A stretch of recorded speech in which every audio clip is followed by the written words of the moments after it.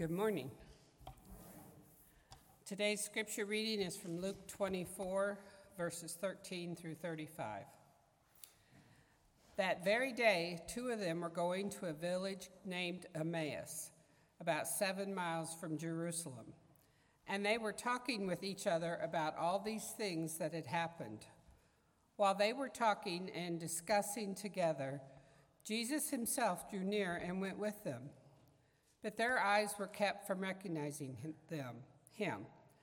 And he said to them, "What is this conversation that you are holding with each other as you walk?" And they stood still, looking sad.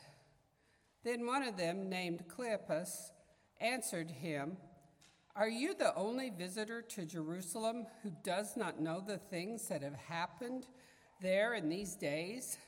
And he said to them, "What things?" And they said to him, "Concerning Jesus of Nazareth, the man who was a prophet, mighty in deed and word before God and all the people, and how our chief priests and rulers delivered him up to be condemned to death and crucified him.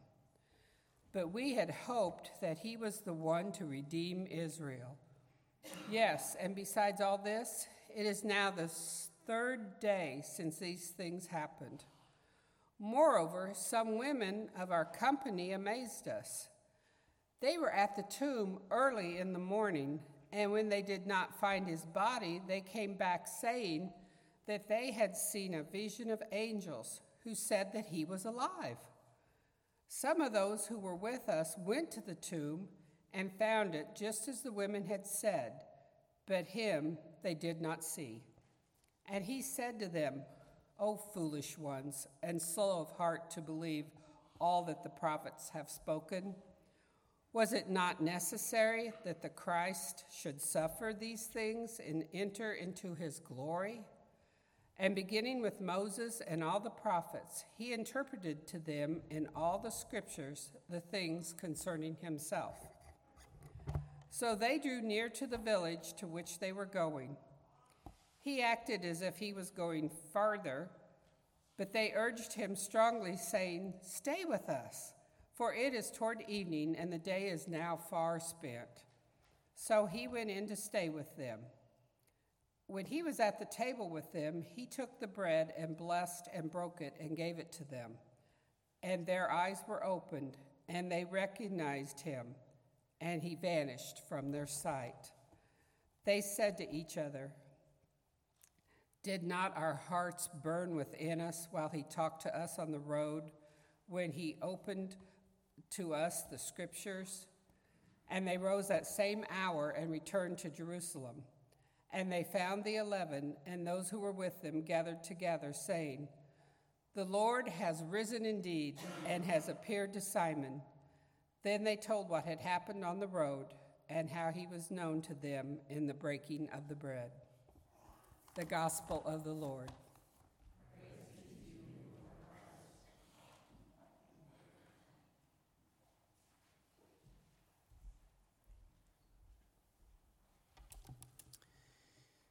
Are you wrestling with doubts this morning?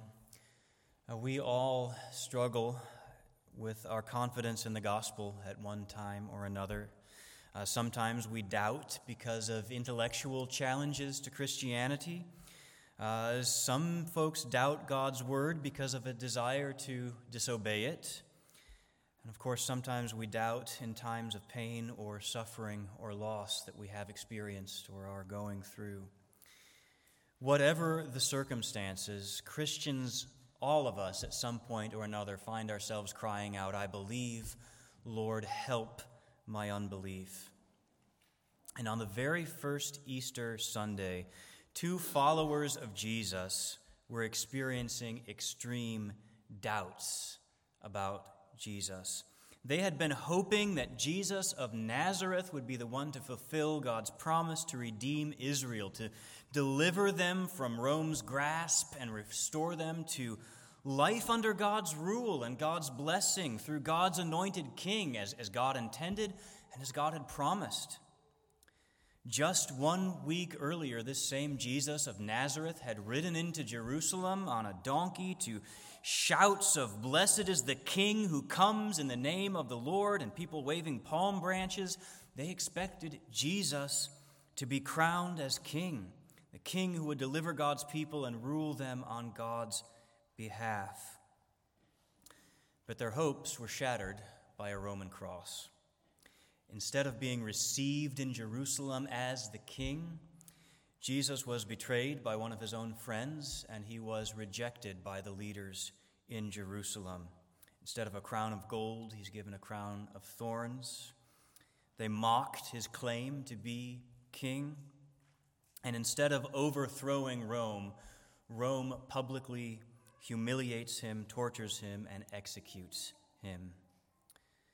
And they were hoping that this Jesus would save Israel. They weren't wrong in that hope, but they are unable now to square that hope with the reality of the cross. And yes, they've heard this tale, this idle tale, it was called, by some women about an empty tomb and an angelic proclamation that Jesus is alive. But they haven't seen him. They have no idea what to make of any of it. And so it is that we find these two disciples on the road, and in verse 14, they are having an intense conversation. This is not idle chit-chat here. Verse 15, the word that says, is translated as discussing, is often translated as arguing. Not that they're necessarily angry with each other or even having a debate, but they're analyzing this together, the events and things they've heard and things they've seen, and trying to make it make sense. But they just can't. Their hopes remain crushed. Their confidence in Jesus as Savior lies in pieces on the ground. So what's going on here is that Luke has returned to his purpose in writing this whole gospel account, which he told us very helpfully all the way at the beginning of chapter 1, I believe it's 1 verse 4, to give his reader certainty concerning the things that have been taught. In other words, to give the reader confidence in the gospel. Now, Cleopas and the other guy, we don't know his name, other guy, could be Gal, I guess. I mean, there's a theory that could be Cleopas's wife, but they're in an odd sort of historical situation here because they are followers of Jesus who had rightly placed their hope in him as the Redeemer, but they have no place for the cross in their theology, and they aren't even sure that the resurrection really happened.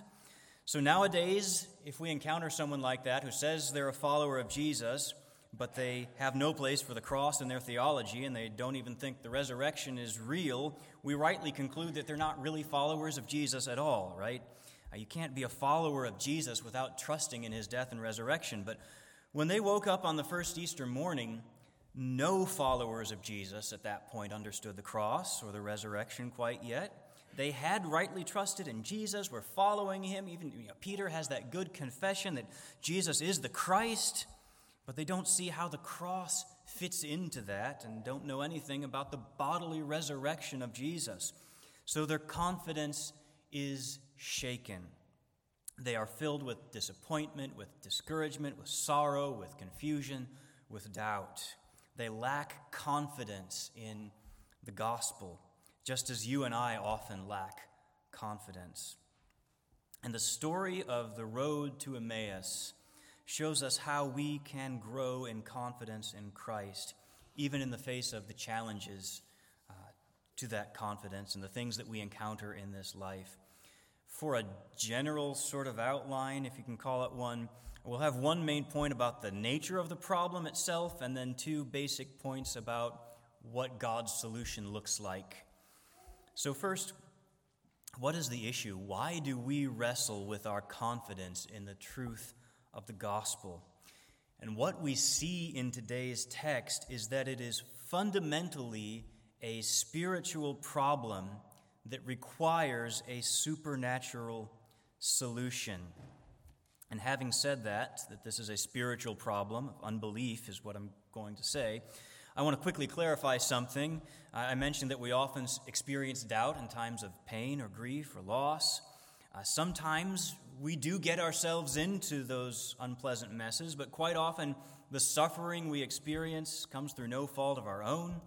We're not always responsible for the circumstances that we face, but we are responsible for our response. And when I say response, the proper response to things might very well include grief and lament or even frustration. Yet Jesus wept. A good number of the Psalms that we've even sung express grief or even anger toward God. And the difference between biblical lament and unbelieving grumbling is not how we feel, but whether we trust in God, whether we entrust those feelings and those situations to God. I want to clarify this so you don't come away thinking that you're automatically in sin if you don't have it all together, that it's automatically unbelief if you are grieving or angry or discouraged. My point is not to police your emotions and tell you how to feel, but to encourage you to trust the gospel of Jesus Christ. So with that being said, let's take a closer look at what the nature of the problem is. As I said, it's a spiritual problem. We see this as soon as Cleopas and what's-his-face meet Jesus. They don't know that it's him. Verse 16 says, their eyes were kept from recognizing him. This is very similar, if you've read Luke's sequel called the Book of Acts, very similar to the story of Paul. Paul was also on the road, in this case to Damascus, and on the road he also unexpectedly met Jesus, and Paul's eyes were kept from seeing not only Jesus, but anything else for that matter. He was struck blind. So in both accounts, their physical vision is impaired or taken away altogether in order to show them and us, the reader, their own spiritual blindness. In case of today's text, this leads to a really ironic conversation with Jesus that's almost comical. Jesus comes up to them as they're having this conversation and says, so what you talking about? And they stop walking and stand there sad-faced on the first Easter morning in the presence of the risen Lord Jesus. And then Cleopas, the only one whose name we know, answers him and almost seems to berate Jesus for his ignorance of what's going on. Are you the only person who doesn't know about this?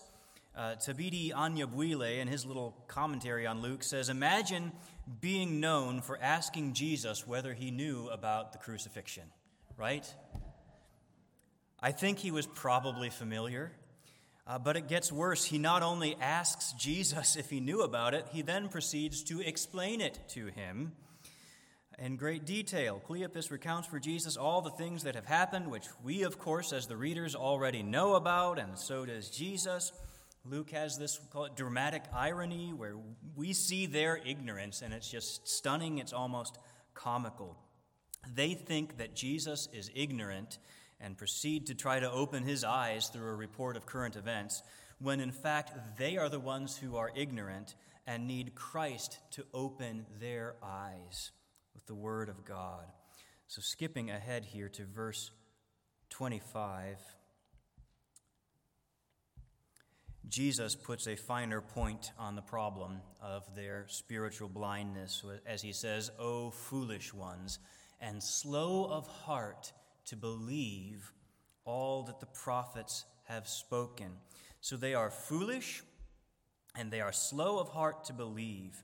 Their mysterious traveling companion, in their eyes, surprisingly asserts that he's not the ignorant one. Cleopas and not Cleopas are the ignorant ones. And what exactly does it mean that they are foolish and slow of heart? Well, foolishness in Scripture is not a lack of IQ points or education.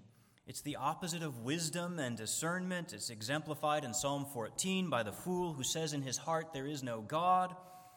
If the fear of the Lord is the beginning of wisdom, the fool despises any wisdom or instruction that might lead him to the fear of the Lord, lead him to consider his life in light of his accountability to God. It's a resistance to any knowledge of his Creator. Instead, the fool lives to gratify his own desires and live for whatever pursuits, pleasures are in front of him. In Romans 1, Paul shows us that the root of foolishness is that in our fallen nature, as he says it, we suppress the truth in unrighteousness. We don't want to honor God or give thanks to him, so to avoid knowledge of him, professing to be wise, we become fools, and our foolish hearts are darkened. Theology nerds call this the noetic effects of the fall. That means the fall impacts our minds and our thinking, not necessarily by making us less intelligent. There are some very intelligent people who don't believe and resist God, but what the fall does is turn whatever intellectual powers we have toward the task of rejecting God, of suppressing the truth, always coming up with a reason for not believing. The heart is the heart of the problem. We resist believing what God has spoken. We resist trusting God. And even on this side of conversion, as Christians, we are simultaneously saints and sinners, and that must mean that we simultaneously believe and desperately need God's ongoing help with our unbelief. And that is our key obstacle to our confidence in the gospel. Not the circumstances we face, not persecution, not even intellectual challenges to those beliefs. Those are merely opportunities that our unbelieving hearts, the sin that continues in us, might seize. So the basic problem is not outside of us, but inside of us, that we are foolish and slow of heart to believe, to trust God. So I mentioned this last week, and I think there's an even finer point on it today, that this raises some excellent questions about the relationship between faith and reason. And this is a good place just to say a few things about that. It's a complicated and debated relationship as well. Last week I said that Luke is using this whole chapter to make the point that our confidence rests in the Scriptures. We see both the necessity and the sufficiency of Scripture at work. Necessity, meaning the followers of Jesus, what they most need here is to understand the Word of God. The Word of God is what they need. It is necessary. And the sufficiency, the Word of God ought to have been enough for them to understand the cross and the resurrection of Jesus. He says, oh, foolish ones, you should have seen this. And we can even talk about the clarity of Scripture. The reason they didn't get it was not the fault of Scripture. It wasn't there's something wrong with the Bible, but it was their own fault, their own foolishness. So the Bible is clear and necessary and sufficient. So does that mean that there's no place for apologetics, no room for things like rational arguments for the existence of God or responses to objections like the problem of evil, for demonstrations of the reliability of Scripture based on history, archaeology, those sorts of things? Are those unnecessary? Maybe they're even wrong, since we're supposed to trust Scripture alone. Well, of course I don't think those things are wrong. Here in Luke, even as Luke is making this point about resting on the testimony of Scripture, we see Jesus himself using rational arguments and even showing evidence. In today's text, God finally does open up the eyes of Cleopas and Anonymous so that they visually recognize Jesus and become eyewitnesses to the risen Christ. In next week's text, we'll see that Jesus invites his followers to touch him and to watch him eat a piece of broiled fish to prove that he is bodily risen from the dead and not merely a ghost or a vision. A ghost can't eat a piece of broiled fish. So Jesus is not supplying any additional information that wasn't in Scripture, but he is helping them to see that the Bible is true and trustworthy so that they might ultimately anchor their confidence in God's Word, so that their confidence would rest in God and not man. So reason certainly can be a piece of the puzzle as God opens our eyes. Reason is good and helpful. There are times when we have to say, in Christian life, and as we reason through what we believe, there are times when we do have to say this is a mystery. We can't ultimately understand how the Trinity works or dual natures of Christ as both fully God and fully man, how that works. There are secret things that belong to God, and yet Christ's approach with his disciples after the resurrection was not, the Bible says so I'm not going to give you any other evidence. You should have known this. How dare you ask questions, believers? But his attitude is, even though you should have known this, and I do want you to trust in Scripture alone, here is proof, here is evidence to help you trust in Scripture. So reason can be helpful. God can and does use it, but it cannot be the ultimate ground of our confidence, and it cannot solve our most fundamental problem, because our basic problem as human beings is not a natural one, not fundamentally a rational issue or philosophical debate or a historical inquiry. Our problem is a spiritual problem, and it requires a supernatural solution. We need help from outside of ourselves. We need God to bring dead hearts to life in the first place, and we continue to need God to sustain our spiritual life even as Christians. So we don't overcome our unbelief by strengthening our resolve or sharpening our arguments. We cry out to God, help our unbelief. So that's the first point, a spiritual problem that requires a supernatural, a divine solution. So how does God provide that? How does he help our unbelief? What tools or means does God work through? This leads us to the next couple of points here. And the first one, I've already let it slip this week and last week, should be no surprise to you based on what I've been saying. It is the Word of God. Christ has diagnosed the problem as a spiritual one. Our hearts are slow to trust what God has spoken through the prophets. That's what he says.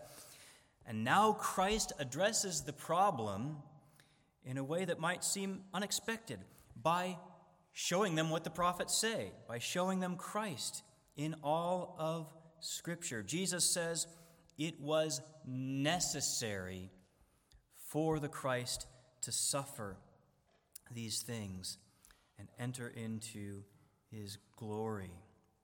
And he gives them the ultimate Sunday school lesson, of course, beginning with Moses and working through all the prophets. He interpreted to them in all the Scriptures things concerning himself. We don't immediately see the fruit of this lesson, apart from these two disciples apparently realizing there's something different about this guy and insisting that he come and stay with them. But later on, those two disciples will look back and see that their hearts were burning as Jesus opened the Scriptures to them on the road. Their hearts had been slow to believe, and Jesus lit a fire underneath their slow hearts.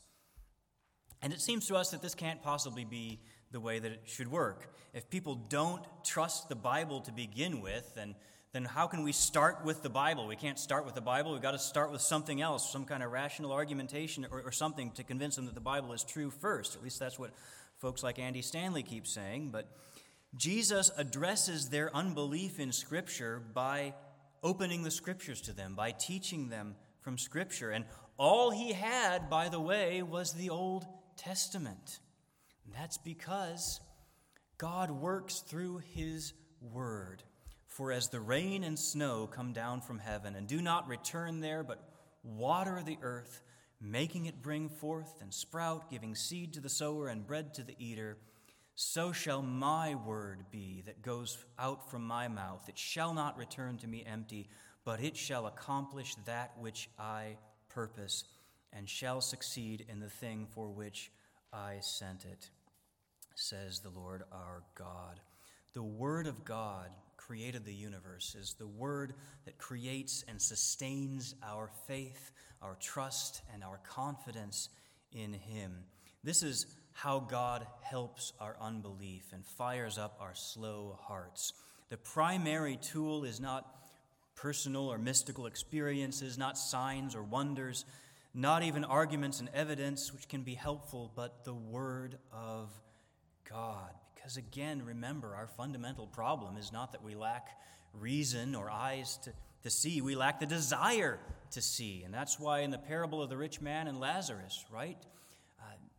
What does Abraham say to the rich man who wants Lazarus to be sent back from the dead to warn his brothers? He said, they've got Moses and the prophets. If they don't believe Moses and the prophets, they won't believe even if someone is raised from the dead. And that seems strange to us. If you saw somebody raised from the dead, how could you not believe? Well, I think a lot of folks who are committed atheists, if you asked them, what if you saw somebody raised from the dead, would you believe then? Would most likely say, I would just think that something's wrong with my mind at that point. The fundamental problem is that we don't want to believe, whether it's the Word of God or something else. And so God's Spirit working through His Word is what we most need. One theologian from the time of the Reformation expressed it this way, that the Word of God is the instrument by which the Holy Spirit both begets and nurtures our faith. And as this helpful analogy, we cannot separate faith from the Scriptures any more than we can separate a ray of sunlight from the sun, which is its origin. Faith comes by hearing, and hearing through the word of Christ. The Apostle Paul says, we know Christ through the word of God, and we come to trust him by the Spirit's work in our hearts through that same word. Another important sub-point for us to take note of here as we talk about the word of God, Jesus asserts that he himself is the subject of all of Scripture, which at that time was only the Old Testament. The New Testament had not been written, obviously, by that first Easter Sunday. Moses, all the prophets, all the Scriptures are about Jesus Christ. We don't know Christ apart from the Scriptures, and we don't rightly know the Scriptures apart from Christ. Even the Old Testament. It's not simply reading the Old Testament, it's seeing how it points us to the cross of Christ. So our task is not to mine the Scriptures primarily for a to-do list, a guide for living, rules or principles for marriage or parenting or dating or work or relationships, leadership, politics, finances. Our task as a church, my task as a servant of the Word, is to preach Christ in all of Scripture, to show that the Messiah would suffer, enter into his glory, the glory of Christ, the glory of God, demonstrated by the Word of God, which testifies to Christ. Not to give you a list of practical takeaways for you to work through on Monday through Friday, but to remind you of what Christ did for you on that Friday through Sunday, his death, burial, and resurrection. And of course, it would have been brilliant if we could have been there while Jesus was giving them this Sunday school class to end all Sunday school classes, right? If I could at least get the notes on the part where he talks about the genealogies, Chronicles 1 through 8 or something, or, did he mention the Nephilim, what's going on there, or the Song of Songs? How do these things point to Christ? I do believe in the clarity of Scripture, as I said earlier, but clear doesn't always mean easy. Some things are difficult and take work, but that's the task that's before us, to open up the Scriptures expecting to see Christ, for God to speak and show us Christ, cause our eyes to see his majestic love and authority. So Jesus preached the whole counsel of God, all the Scriptures, and he preached Christ in all of Scriptures. If we want to grow in our faith, if we want to grow in our confidence, if we want to grow in our assurance, and if we want to see the lost come to faith in Christ for the first time, we must devote ourselves to that same task that the risen Christ modeled on the first Easter morning, to preach the Christ of Scripture from the whole of Scripture. Well, moving to our, third point and second way that God confirms our confidence. Astute observers may have noticed that Cleopas and Miscellaneous didn't immediately recognize Jesus when he taught them the Bible. Their hearts were burning, the Spirit was working, but as verse 35 tells us, as they put it, Jesus was finally known in the breaking of bread. Jesus broke the bread and gave it to them. And that's when their eyes were finally opened and they recognized him. If you read commentaries, scholars like to split hairs over whether this meal, this breaking of bread, whether that was them observing the Lord's Supper or not. But in any case, it clearly points us to the Lord's Supper. Look at the words Jesus uses, or Luke uses rather, to describe this. He took the bread and blessed it and broke it and gave it to them. That is just really echoing language from other accounts of the Lord's Supper. Not only that, but remember that Jesus is their guest here. He's a guest in their home, but he takes over the meal and starts serving them as host. It's the host's job to give thanks, to break bread. Jesus is either being very rude by their standards, or he's making a point, and Jesus is not being rude. The point is that Jesus is the host. He is the one who welcomes us to the feast. He came not to be served, but to serve by giving his life a ransom for us. And that's what the Lord's Supper is designed to remember, the self-giving, sacrificial service of our Savior. So the Lord's Supper or communion, it's not that it's magical or mystical, depending on how you define mystical. We don't believe the bread and the cup are mysteriously transformed into Jesus' body or blood or anything else. We don't believe that partaking makes us any more justified in the eyes of God, any more righteous. But it does help us to know Christ. The Spirit uses communion along with the Scriptures, not apart from the Scriptures, but along with them, to nurture and strengthen the faith of believers, to help us to grow in confidence. So in today's text, the Spirit worked to show them Christ in the Word of God, and that work was, in a sense, confirmed or completed or really crystallized in the breaking of bread. Many traditions helpfully talk about communion as a sign and a seal. A sign is something that points us to something else, right? In this case, the work of Christ. And a seal, if you think of it like when you have something notarized, there's a stamp, there's a seal, it confirms that something is real, is genuine, is true.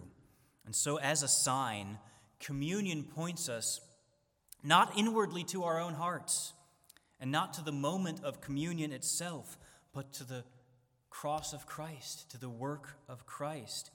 And yes, the Bible does give us a call to examine ourselves as we approach the table, and admonition not to partake in an unworthy manner. But once we are at the table, our task is no longer to examine ourselves, but to examine Christ and his work on our behalf. So our goal is not to stir up in ourselves the proper attitude or emotional state as we sit and hold the cup while the music plays, but to remember the body of Christ that was broken for you, the blood of Christ that was shed for you, and that you have a right to a seat at God's table, not based on what's in your own heart or mind at that moment, but because Jesus died and rose again. This is the blessed truth that the Word of God confirms for us, and that communion seals for us. And the more we focus on ourselves internally, the more we miss the point of the Lord's Supper. It's not about the emotional or spiritual work that we are trying to do as we partake of communion. It's a sign and seal of the work that Christ Jesus has already done. So, one key takeaway as I prepare to conclude this morning is how vital our gathered worship is, and the things we do here are for our confidence in the gospel, our growth in our faith. Many people today tend to separate our growth and our discipleship from our worship together. I've heard many people, even some pastors, confidently assert that growth does not and cannot happen on Sunday morning. Sunday is perhaps an evangelistic event for reaching unbelievers, or maybe it's a sort of pep rally that just gets us energized to face the week. But real growth can't happen here while we're just sitting and passively listening to the preaching of the word and receiving communion. The assumption there is that what we most need in order to grow is to be actively engaged and doing something. Growth happens in small group Bible study, or an accountability partnership, or a biblical counselor's office, or my private prayer and Bible study on my own, all of which are good things. But the core of our growth, the ordinary means of God's sustaining grace, is not anything we do, but it is what we receive. Word and sacrament. Christ preached in all of Scripture, and Christ made known in the breaking of bread. So what if the passive nature, if we can call it that, of Sunday morning, what if that's not a bug, but a feature? What if the point is precisely as this, that what we most need is to receive what God has given, that we are utterly dependent upon Him, that it's not fundamentally a reciprocal relationship where He gives us something and we even pay Him back, but we need simply to receive what He has given with thanksgiving to His glory. We are sinful creatures. We needed a Savior who is not merely our example, but our substitute, who lived the perfect life, the perfect righteousness, perfect obedience that we never could have accomplished and didn't even want to. He did that on our behalf, and that He suffered to pay the debt that we never could have repaid. We needed God to send us such a Savior, and we further need God to open our minds and our hearts to receive such a Savior. And we, even on this side of our conversion, need God's Spirit to continue in our hearts to grow our confidence in this salvation by pointing our eyes to Christ. Our fundamental problem is still a spiritual problem, and it requires a supernatural solution. The solution did not come from us, and it wasn't even discovered by us. Dr. Michael Horton, reflecting on this passage, observes, God is never revealed. God always reveals Himself.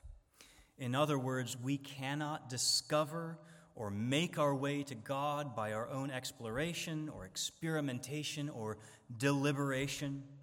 None of us is here because we found God. We can't find Him, and what's worse, we didn't even want to find Him. We were in our sin, as Romans 1 says, working really hard to avoid finding Him. This is the Gospel 101. We don't find God. God found us. Christ came to seek and to save the lost. And through the Word of God, He makes Christ known to us. Through the Word of God, He invites us to come and to share in the feast that He has provided. He has provided everything that we need. And all that is left for us to do is to come and receive. Let's pray.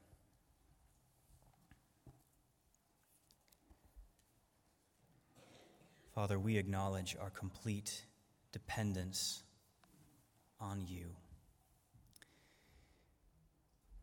Apart from Your power and Your purposes, we would not even exist. It is Your word, Your speaking, that called the heavens and the earth into existence, that formed the sea and the dry land, the sun and the moon, and that shaped us and gave us life. And we acknowledge that we are sinful creatures, that we rebelled against our Creator. Though You gave us life, we owe You everything, yet we in our sinfulness don't want to acknowledge You, don't want to honor You, did not want to give thanks to You or live for You. And we became foolish. our hearts were darkened. But we thank you that you are a God of such grace, such mercy, that you would show your righteousness by giving it to us in Christ, sending your Son to take on human flesh, to live in obedience to your word, and to die for our disobedience. We thank you for your grace and your mercy. And we further thank you that you have, through your word, through your gospel, transformed our hearts, brought us from death to life through the resurrection of our risen Lord Jesus. It is only through your working in us that we ever could have come to trust in his work. Lord, we this morning cry out that we do believe, but we need help, ongoing help with our unbelief. We are still prone to wander, as we sang earlier, still prone to doubt. Would you open your word to us through the things that we have heard this morning and we've heard before and will hear through your word. Open our hearts to see Christ, to see him and to know him. Because this is the only thing that can light a fire under our slow hearts. The only thing that can get us to let go of the idols that we've been serving instead is to see the peerless worth of Christ, that he is better, that we have such a Savior, full of truth and grace and mercy. Help us to see him, to know him, that we might grow in our confidence and that we might be transformed, that